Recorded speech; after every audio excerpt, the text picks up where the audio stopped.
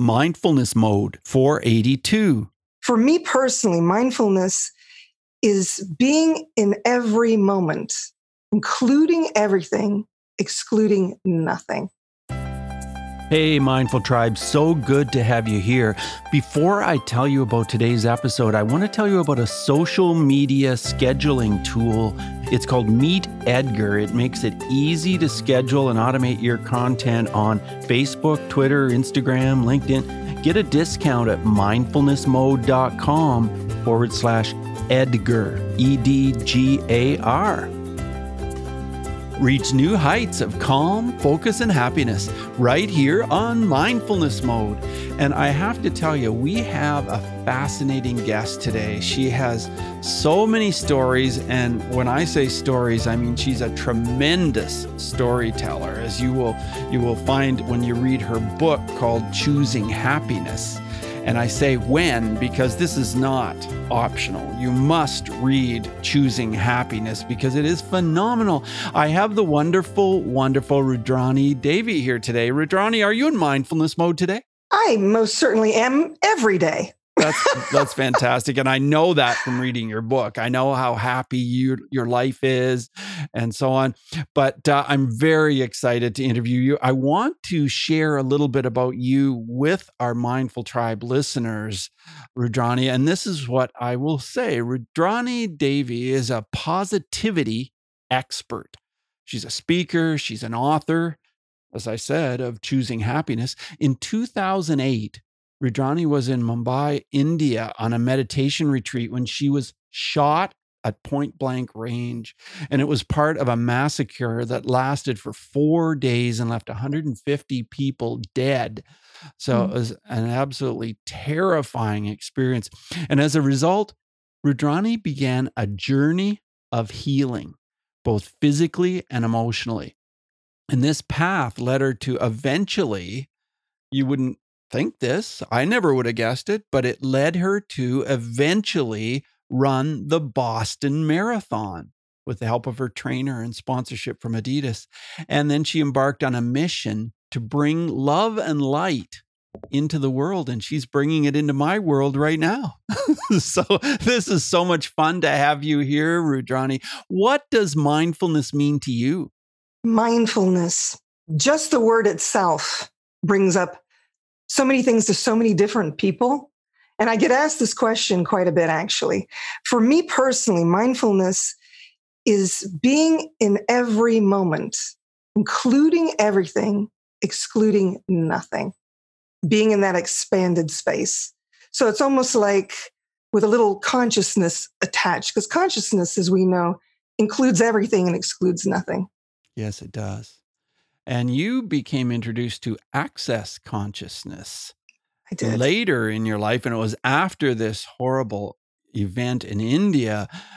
Tell me how you met up with the people at Access Consciousness and how this kind of started to change your life. This was a very interesting story. I actually was first introduced to Access in 2003. Okay. A friend of mine who's a chiropractor said, you should go to this meeting. These people have some very interesting ideas on how to navigate your life. And I'm good friends with this guy. I think, okay, I'll go check it out. And they had a lot of really cool things to say that made sense, that were not what you would consider to be the norm or the normal way of thinking, but very pragmatic tools. So back in the day, 2003, when there wasn't a lot of internet, I made files for everything. So I had a file for Access Consciousness. And after what had happened in India, I thought, I want to go back and revisit that. And by that time, there was internet, and I was able to reconnect with this group again. Okay, so you've met Gary Douglas then? I sure have. He's amazing. Yeah, amazing I interviewed fellow. him for my show on episode 436. Yeah, it was pretty fascinating.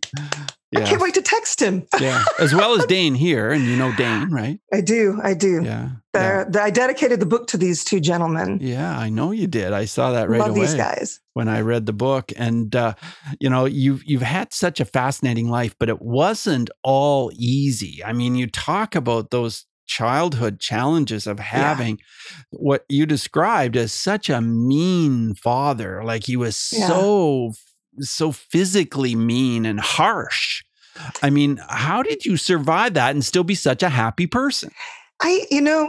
everyone seems to think I was born happy because I laughed all the time. And I think some people, I mean, your nature is to be happy. And I think I followed that more. And I didn't know any different. I really thought that's the way families are. He called it tough love. And I love my father. I didn't understand what was going on. And we were all raised that way. A very strict religious household, Catholic family. And it wasn't until I ventured out that I realized this is not cool at all. This is not the way things are supposed to be. And I knew that he had somewhat of a tough childhood. His mother evidently had a lot of the same type of personality, but I don't remember his parents. They were gone before. I'm the number 5 out of 6 children, and they had passed before I came into the world. So, well, the way you described it in your book, you were this happy, upbeat, fun, excited kid whenever you weren't at home. But when you were at home, you were kind of like suppressed. Is that true? I would walk on eggshells. Yes, walking. I mean, I was kind of a happy gal until he got home, yes. And then we never knew what to expect. So, got to be the good kid. Well, I can identify with it because it's much the same as what I went through. Oh my. And boy, it was challenging. Yeah, that fear that my mom had for my dad, Same. And that I had that, oh my gosh, he might be like looking in the window, wondering if supper is ready, making sure supper is. He would call me and prepared. have me start supper. Actually, that's kind of a funny memory that you kind of jogged in my head there. But he would always call me and tell me, okay, you need to pull the chicken out and do this and blah, blah, blah. And I had to do it right, because if I didn't do it right, Well, my mom would say, okay, Bruce, put some plates on the table and at least make it look like we're getting supper ready. Because if he looks in the window and he doesn't see a sign of getting supper ready, like, look out. That's what it was like. Wow, you did live my life growing up. Not pleasant. Not pleasant. My dad just passed in January, just 8 months ago. Wow. So, yeah. Well, what was interesting is towards the end of his death, and I know this doesn't really relate to what we're talking about, he got dementia and he was dying of cancer. This is like the 4th round of it. At that point, it was like he had amnesia, and all of a sudden I couldn't do any wrong. He would call me and tell me how much he loved me and when was I visiting. And so at the end, it was a very interesting turnaround. But, he had amnesia or something. He didn't remember the childhood, but he had this one moment, Bruce, it was very interesting, where he said to me, he was on his deathbed and everybody was at mass and I was sitting with him. Somebody had to be with him all the time. And this is midnight mass the night before Christmas. And he gets this moment where he sits up and his eyes widen and he says, "You're going to have to pray for me. God's not happy with me and I don't want to go to purgatory." And I thought, wow, he does remember. He does know what he did. And then he went blank and laid back down. And those were the last words that I really heard that were clear. He died 11 days later. He was just, So it's very interesting. I always wonder what happens when your body goes. Does the being still? I wonder that too. Yeah. So fascinating. And I'm sure, our consciousness still survives. It doesn't end. It doesn't disappear. We just don't understand exactly what does happen. But I feel the same way. Pretty fascinating. I have that same point of view. Yeah, cool. Well, speaking of death, you were eating dinner in India in the hotel restaurant, and all of a sudden you knew that you guys better get under the table and play dead, and that's exactly what you did and instructed your group to do. Tell us about that moment. I don't know if you've ever been in a situation where you are just so completely free and happy. We'd had an amazing day visiting ashrams, meditating. We heard Buddhist monks chant that day. I actually remember my body vibrating to their voices. It's an amazing experience to have if you ever get an opportunity. I highly recommend it. And we'd gotten back to the hotel. We were late getting back. We'd planned to eat at an Italian restaurant we kept hearing about that was outside the hotel we could walk to. But it was so late, and the people in the restaurant saw us, and they started setting up the table for us. Yeah. So I went upstairs very quickly, changed into my house slippers. Oddly, I had my head wrapped in a white shawl. So we get back into the restaurant and all the waiters and waitresses welcome us in, and we think, it's late. We'll go ahead and we'll have dinner here. So I go and put my house slippers on. All I come down with is my room key. They all know us by now. We've been there over a week. Sure. And we heard some popping noises that sounded like firecrackers. Right. So my friend, who's from Canada, an actor, he said, I'm going to go check that out and see what that's about. So he leaves. Moments later, he comes back. He says, oh, the hotel people are saying it's a bunch of hooligans in the street. We have nothing to worry about. Right. Then the food arrives. And I could have counted to 10. And all of a sudden, there was firing, automatic gunfire. And people were dropping. And I thought, okay, they're looking for somebody in particular. I remembered a Sopranos episode with Tony Soprano, right, where he is eating pasta with his posse of guys, right? And he knows that there's going to be a hit. So when the target comes in and sits down, he sees the gentleman who's going to take him out. He says, drop. They all hit the ground. The guy gets killed, dragged into the kitchen, through the kitchen out into a trunk somewhere, and they all go back to eating their pasta. So my mind went to, that's a smart idea. I mean, those 2 seconds or whatever it was. And I said, everybody get under the table now. And the only people that survived were 4 of the 6 that were at my table. 2 of our people perished. And then everyone else in the lobby, in the restaurant, they were all murdered. Oh, wow. Yeah. AK-47, it's a loud machine. Oh. And it's 200 bullets a minute, I discovered later after being interviewed by the FBI. So fairly intense situation. Fairly. Yeah. Oh well, how do you say it? It's just such an out-of-body thing. Right. And I did pop out of my body. Actually, I kept hoovering over my body and I thought, well, this is it. The things that come to your mind. Well, I had a good life. I don't think my mother will get it. I don't think my husband will get it. But everyone that knows me, I'm a meditation teacher and been teaching holistic modalities and right. I have clients. So anybody that knows me would know that I'm going to be fine, in a weird way to say that. But that's what went through my mind. And it was actually being outside of my body that I first saw the terrorists. They looked like young boys right. to me. And that's how I ID'd them to the FBI. So, one of them wore a Nike shirt, he had a ball cap. They just looked like young boys, 16, 17 years old. They looked scared. They looked like they were hopped up on something, like children, Yeah. How terrifying. Yeah. How absolutely terrifying. And so then how long did it take you to recover? When I finally made it home, which was several days later, I nearly bled out. That's when we found out my leg was shattered, actually. So it was a very, very long process. The bullet had actually shattered my femur. And so they had to make a prosthesis to hold the leg together. Okay. Because if I had been bumped funny, the whole leg would have come apart. I'm really lucky to have this leg. I'm really lucky to have everything I have. Yeah, so, for sure. I'm very happy about it. But needless to say, my doctor just wouldn't release me. I wanted to get back to my life. And it was 25 months before he finally officially released me. And that was PT, 3 times physical therapy, 3 times a week. I had an ultrasound machine I had to use on my leg 3 times a day at home, which wasn't covered by insurance. Right. I was doing cleanses because of all the steroids and everything I were putting in my body. I mean, if you can imagine, you can't see me, but all the steroids put on quite a bit of weight and I had no appetite. Okay. So it was all of a sudden I didn't feel like I was myself and all of that. And I went through a divorce during this time. And one of the factors, which of course I never even think of being a Canadian, one of the factors was the incredible debt you had to go into because of hospital care not being covered.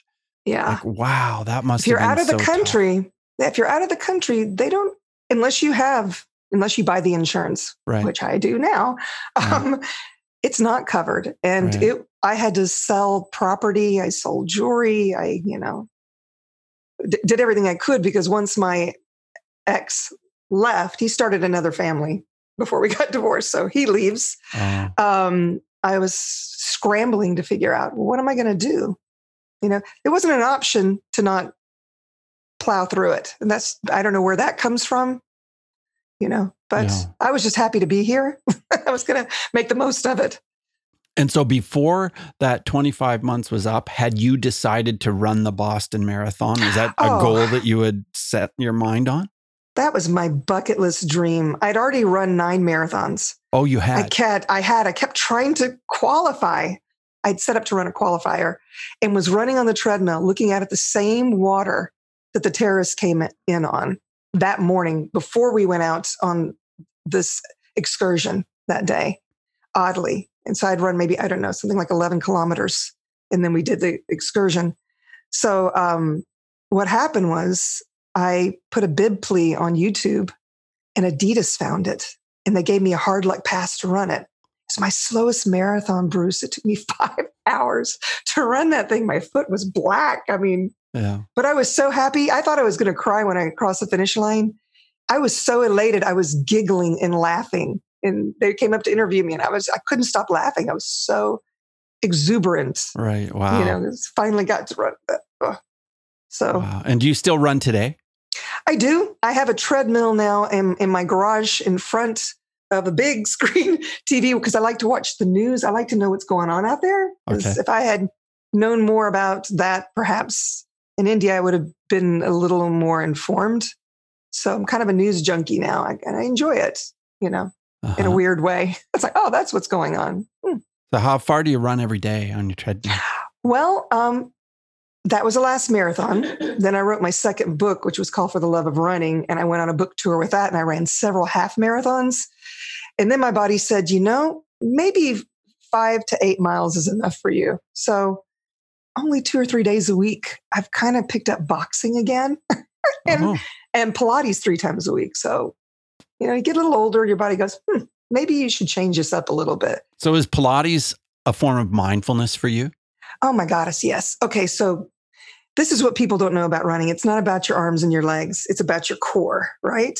And Pilates is all about the core, Joseph Pilates. And so it's this, the breathing technique along with it is definitely a mindful meditation.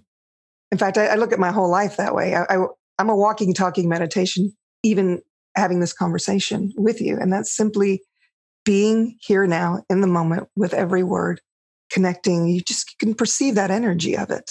And that's mindfulness. Is the breathing that goes with Pilates specific kind of breathing? It is, actually. Can you tell us a little about it? Well, you know, it kind of reminds me a little bit of pranayama yoga, where, you know, you do one side with your finger and you breathe in and then you do the other side. But you don't have your hands on your nose, obviously. Right. But when you're exerting, you push out a breath. And when you're doing the opposite, you breathe in through your nose. And so there's a rhythm to it. And you follow the rhythm of your body. And I dare say I can actually feel the cells responding when I'm doing this type of breathing. You know, it's connecting with your body and in a way I sense that most people don't. You know, in the morning, the first thing I say is, you know, who or what am I today, and what glorious and grand adventure are we going to get into? And I include my body. Wow. Speaking of connecting, Rudrani, I feel so connected to you because you have such a powerful way of communicating those words on the pages of your book. It just feels like I'm right there. Your story of your father, your story of being in India, your story of your first day of college. I mean, it's all so well crafted. Now, is that a form of mindfulness for you, putting words together and writing? That's a very good question, Bruce. I don't know where these words come from. Do you feel like you channel? Do you feel like you channel? I do. It's this little book. It's a little book, but it's pretty potent. I wrote this book in 1 week. Wow. I literally decided, this is how it happened. The 10-year anniversary was coming. I always get asked why I'm so happy. And I thought, well, I have these tools. And, you know, Access may not be something people want to, Access Consciousness, the organization or the movement, may not be something everybody would be interested in, but everybody could benefit from the tools. So I thought, I'm going to create a book that's like the 101 of happiness, choosing happiness with these tools. And I went to the founder, Gary Douglas, and I said, I'd really like to write a book that if someone comes up to someone in Access and says, what is this Access Consciousness thing you're talking about? They can say, read this book, 90 minutes, and you'll have enough to get an idea. And he said, choose. And I said, okay, I'm choosing it. And so I put aside a week with no clients, no distractions. I made sure I could see nature because I am in love with nature. I'm in love with nature. Thank you, Mother Nature. Got to do a shout out. She doesn't get nearly enough attention. No, she doesn't. And I got to be careful. I'll get emotional about it. So I just sat there and wrote, and I thought, I'm going to write until it's done. And I set aside a week thinking, okay, I'll set aside a week and then I'll go back to work and then I'll set aside another week. And it was done in a week. Incredible. I couldn't believe it. I thought, okay. And so I waited a week and then reread it and went, oh, this is pretty good. Maybe it's really ready. The only thing I didn't have was the last chapter. And then I wrote that in that moment. My good friend, Heather Nichols, agreed to write the foreword. She's also a wonderful writer, has published a book of poems and A Delightful Being, also in Access. Right. And the book came together. I sent it into Access Publishing, Access Consciousness Publishing, and they said, we'd be delighted to publish it. So now I'm actually translating it into 2 other languages. Oh, are you really? Yeah, Spanish first, because I'm going to Barcelona. I'm teaching, Barcelona actually, right. I'm teaching a class, the 10 Keys of Total Freedom book club, and Right Voice for You. And then we'll just see where it goes from there. So very excited. Portuguese is the other language. Well, I have a feeling I know why this book came together so easily. It has to do with a statement. All of life comes to me with ease, joy, and glory. You froze.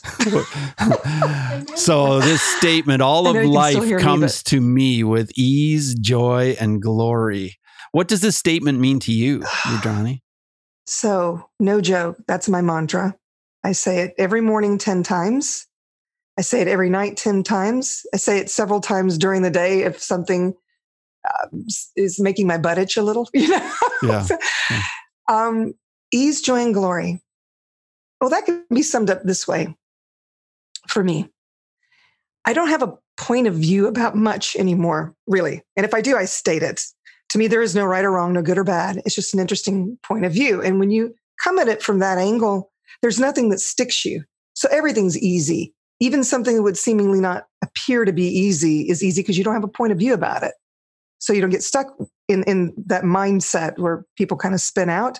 You could go to instead, well, that works for them. Doesn't work for me. I'll choose something different. But I don't have a problem. I'm an allowance of them choosing what they're choosing. So that's the ease part of it. Then if you've got that covered, well, suffice it to say, you're going to be pretty joyful with yourself because you're not going to be judging yourself for, aligning and agreeing or resisting and reacting to something. And then glory is just the exuberance of a life, which naturally comes when you're happy. I mean, your cells literally dance when you're smiling. They do. And laughter also. I connect with Mother Earth. Every time I laugh, I can sense her holding me. So I dare to say, if you want to contribute to the planet, laugh more. I can certainly agree with that. I don't think people laugh enough. No. I think that it's really true. When you deal with clients, do you ever have clients that really don't go with the flow when you say to them, are you willing to be happy? My thought would be, well, who isn't? Who wouldn't be willing to be happy? But do you find that there are some people that just sort of push back when you talk about that? Absolutely. And sometimes they never break through, but it is just a choice. I'm an allowance of that. I'm happy to share the tools. My brother's late wife was that way. She was always complaining. She had lots of medications. One day I sat down with her and I said, you actually have 3 medications that do the same thing. Do your doctors all know that that's what's going on? And she just started crying. And I said to her, it seems to me, you're busy dying. Wouldn't you rather be busy living? And she said, it's not worth it to be here. And I couldn't believe the words coming out of her mouth. And I thought, I can't imagine anybody feeling that way. And I'm not saying that depression isn't real. Yeah. I have a family member who's bipolar. She takes medications. It's very real to her. I'm saying that there are tools, if you choose, to help wind you out of that. I have PTSD. When my body goes into flashbacks or night terrors, I know exactly what it is. And I allow my body to have fits and do what it needs to do. It doesn't scare me. It's just the process my body has to create to get out of it. I don't make it a wrongness. Again, no point of view. It's like, body, I love you. Do what you got to do. You got me this far. I trust you. I don't take anything. I don't take an Advil unless it's absolutely necessary. Right. So it's the things, suppressants actually hold PTSD in your body. And that's the next book I want to write. Once this one kind of runs out of steam, it's like a toddler I'm chasing right now. But the next book I'd like to write will be called, I have a working title, PTSD and Me. in going through the journey of being an allowance of that and what other holistic things that you can create and generate through different modalities to help you get there. It takes a team, it takes a village. You share tools in your book and you share tools with your clients. Are there any tools you can share with us now? Well, I did share one already. Interesting point of view. Yeah, you did. But are there any others? Absolutely. Well, let's just see which one jumps out at us because they're all so good. I hate to choose I don't hate anything really. Oh yeah, I love this one. Live in 10-second increments. Oh yeah. This will get you out of anything. This will get tell you us out about of this. anything. So we think we have to be married to our decisions about everything. Well, I said I was going to do this. So then when we don't do it, of course, we go into judgment again about ourselves because we're in that space of, well, I said I was going to do this and I didn't do it. But what if you could know that perhaps what you chose doesn't resonate for you and isn't a kindness for you or whoever you promised it to? Then it actually isn't a kindness to continue to do something. It's like a marriage that falls apart. Is it a kindness to stay in a marriage that is disruptive to the family and to each other? Isn't it more of a loving thing to actually allow that person to move on if that's what's going to be best for them and for you and for the children? And I mean, I hate to say it, I begged my mother to divorce my father. And she kept saying, when all of you get through college, that's what I'm going to do. And then after college, it was her belief systems about not making it to heaven. So it didn't happen. And my father now this Christmas will be past 12 years. And this is the happiest I've seen my mother and more herself. She was cutting her arms and legs off to get out of that relationship. Whereas, she could have been in the space of 10 seconds. If I make this decision, if I choose this, what will it create? So to me, the 10-second increments is a great tool because it gets you out of judgment of yourself, out of others. And if it doesn't work for you in a week or two, you can always choose again. Isn't that cool? I mean, it's very cool. One of the best tools. This is one I share with my clients a lot because they usually come in with fixed points of view about what they have to do. And I'm like, if you could just allow yourself to get rid of that one fixed point of view, what could that create for you? And they've never even thought of it that way before. It's pretty amazing, actually. I love how practical this book is and how it just pulls the reader in. I couldn't put it down. And yet there's so many practical tools in it. And Mindful Tribe, check out Rudrani's website, RudraniDevi.com, and it's RUDRANI. And her last name, Devi, is DEVI. So check out RudraniDevi.com. Is there any place else we should be going to check out you and your work? Well, it's interesting. If you go to that website, I literally have it linked to. Yes. I don't even know how many websites. I've got my band website. I've got my Reverb Nation. I'm the number 2 funk artist in Nashville, Tennessee, if you can believe that. Wow. So I have that link. I have the links to where you can find me on Facebook. I have a Devi Clinic page, and then I have Rudrani Devi page. So if you get to that one, you'll get routed to anywhere you want to go. I even have an aromatherapy company called, So I got my fingers in a lot of things. So Devi Essentials Inc. also is another link, and you can find it on Etsy as well. So I didn't realize you had an aromatherapy thing going on. I know that you do so many different things. It's like you have endless energy. It seems like. I don't really sleep much. I think when you're not stressed, your body doesn't require as much sleep. That's the story I'm going to go with, I guess. Right. Sometimes I crash for, 7 hours. I'm like, wow, how did that happen? But the oils that's my connection to nature. I can sense the vibrations. And so these are actually proprietary blends that are put together and they're created for very specific things. A lot of chiropractors use them, massage therapists. Are they totally organic? Yes, absolutely. Absolutely. Because a lot of the ones you'll find out in the world, if you go to a TJ Maxx or something, they're cut and then people diffuse them with heat, which you're not supposed to do. Water diffuser them so they can permeate the air. Right. So, yeah. And do you send them out to other countries or just within the U.S.? So far, it's just the U.S. But it's funny that you asked me that because I just got that question yesterday. Like, do you want it to go further out? And I thought, well, I'm one person making these. I have a fulfillment company. I would have to do something pretty grandiose if the demand became such. So it would be tough to send them to me. Oh, I can get him to Canada, please. Can you? Yes, I can. What else is possible, right? Yeah. Well, I figure when it comes to you can make things possible that may not appear to be possible. Yeah. That's really awesome that you can do that and that you do so many different things. So it's really exciting. I mean, to be introduced to you through the book was amazing. And then I find out, okay, you know a lot of the people I know, and I through Access Consciousness and everything. Right. So that's cool. But as we move on in the interview, I want to ask you 5 quick answer questions. Oh, rapid fire. Here we go. Okay, rapid fire. Just 30-second answers are perfect. The first one is this. Who is one person who's influenced mindfulness in your life? Oh, wow. Goodness gracious. Well, I could go to my guys, Gary and Dane. Yeah. Later in life. But interestingly enough, I'm going to go with my mom, and that's because of the music connection. I started to play violin when I was 4 through the Suzuki method. And that's the first time I consciously knew I was meditating because the violin and I became this. So music has been a form of your meditation. Yeah, absolutely. Yeah. Absolutely. Yeah. I write those songs just as quickly as I wrote that book, actually. Wow. I can write a song in 20 minutes. How has mindfulness affected your emotions? Well, that's easy. When you're present without judgment, there's this calmness you always have. There's really no peace on this planet. You have to choose that also, even in nature. I mean, but they seem to be able to receive it better than we do. In case you hadn't noticed, the weakest gazelle allows herself to be devoured, saves the tribe, right? Yeah. With her eyes wide open, because it's all part of nature. Yeah, I've noticed. I've noticed.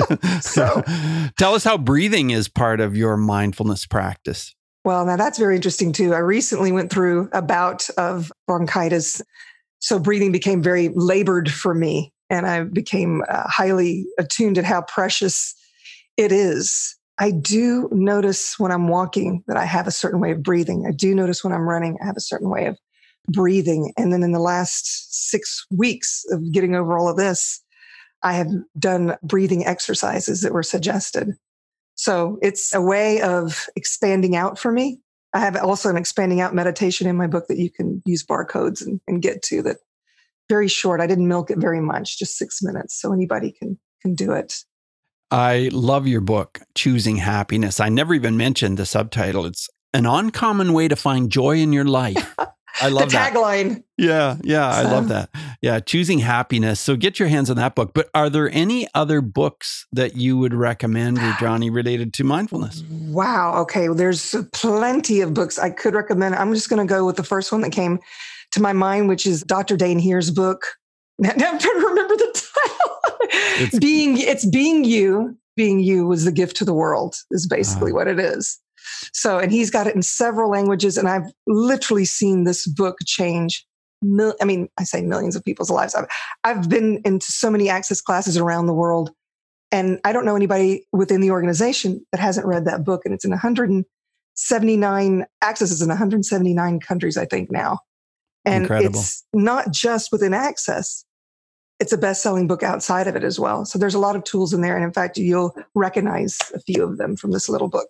Yes, I will. And Dr. Dane Heer was one of my guests on episode 438. So Mindful Tribe, just type in mindfulnessmode.com/438 and that episode will pop right up. You should do it. You should do it. You also interviewed Gary. They should definitely find that one as well. Gary Douglas, he originated Access Consciousness. He's the founder, and he's on 436, mindfulnessmode.com/436. Check it out. What number am I? You are going. I'm not sure what number you're going to be. I don't have a number for you yet. Okay.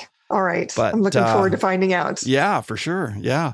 Well, I have one more question. Are there any apps that you would recommend that can help with mindfulness in India? Yeah, actually, I'm going to go back to Access Consciousness again. There's an app called whodosthisbelongto.com.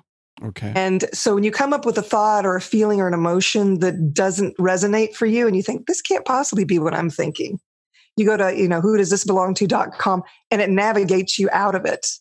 So if you could do that, for 3 days straight with every thought, feeling, and emotion that came up, you would find that interesting point of view would become a lot easier for you. So I recommend it to my clients. Now, one question I always ask everybody, and this doesn't have to be a 30-second answer, but one question I always ask is about bullying, because I've worked in bullying prevention for over a decade. Are there any stories that pop into your mind that you can tell us where, mindfulness would have made a difference? Maybe you were bullied or you were a bully or, some story of some kind. First, I just want to acknowledge you for doing that work. That's very important work. Thank you so much, Rudrani. No one should ever be bullied. I'm bullied by my father for years. So was I a victim of being bullied? Sure. He said, you're pretty, but you're not very smart. So and then I get an academic scholarship, but that's beside the point. It made me work harder. I don't know. So he said, you better get married early in life. And I got married 2 weeks before my 40th birthday. So that didn't quite pan out the way he had said it. But there's a situation, it was quite recent. June a year ago, we were celebrating my mother's birthday on a river cruise. And so she wanted her 4 daughters to do this trip with her. We left the boys at home. I have 2 brothers as well. So we go on this river cruise, and the folks on the river cruise were older, in their 70s and 80s. And I noticed that they had very fixed points of view about how things should be. And there was one night where they would have these different events going on, and they had these 2 dancers that were amazing. And I got to dance with the guy, and the girl picked somebody else, and they were teaching us some moves, whatever. So afterwards, we're all just dancing. And there were several women there that are widowed that wanted to dance. And 2 of them, one of them led and the other one followed. And this other woman that was on the cruise she made it her mission to go around and telling everybody, well, I can't believe they're doing this. Don't they realize that they look like lesbians? I mean, it's just awful what they're doing. And eventually they were close enough to where these women could hear it. And whether they were lesbians or not is beside the point. Like it's any of their business. I don't have a point of view about that. Yeah. But you could see that it was hurtful. Yeah. And they could have kept them to them, even if they had this point of view. Yes. They could have kept them to themselves. And I didn't feel like it would be a kindness for me to even suggest that. Yes. So I pulled myself out of it. But, it's interesting to me what can stick you. And bullying is all about judgment. Yes. If we didn't have a point of view, we wouldn't judge anyone or anything. That's right. So I love the work you're doing. I'd love to know more. Thank you so much. Yeah, I've been to hundreds and hundreds and hundreds of schools. I've done lots of presentations and, done keynote addresses and all that kind of thing. And yeah, I have a real passion for this topic. If there's anything that I can do to contribute to that, I would love to be a part of it. You just let me know. Thank you so much, Rudrani. You're so welcome. You're contributing to the world with so many things that you're doing. I mean, it just seems endless when I look at all the different things you do to help people, and through Access Consciousness, and now with your book, Choosing Happiness. So thank you so much for being on the show. And I will give your website another shout out. It's your name, so it's super easy, Rudrani Devi, and it's RudraniDevi.com. So get yourself over to that website. Rudrani, thank you so much for being on the show. Oh, thank you, Bruce. I had so much fun. Me too. This was a great conversation. It sure was. You take care now, Rudrani. Bye now. Thanks so much for joining us today on Mindfulness Mode. For show notes for every episode, check out mindfulnessmode.com and type the guest's name or the episode number into the search bar. You can also go mindfulnessmode.com/whatever episode number you like. If you've enjoyed this podcast, you could help us out by subscribing to Mindfulness Mode wherever you listen, whether it's on iTunes or Stitcher, Google Play, Spotify. So many places you can hear Mindfulness Mode. So hit subscribe and share, because that truly helps our show. So remember what I said at the top of the show about Meet Edgar and how that tool can help you with your social media content so much. Check it out and get, like I said, the second month free. You already get the first month free. Get the second month free with this URL. Go to mindfulnessmode.com/Edgar, EDGAR. So remember, subscribing and sharing helps keep Mindfulness Mode on the air.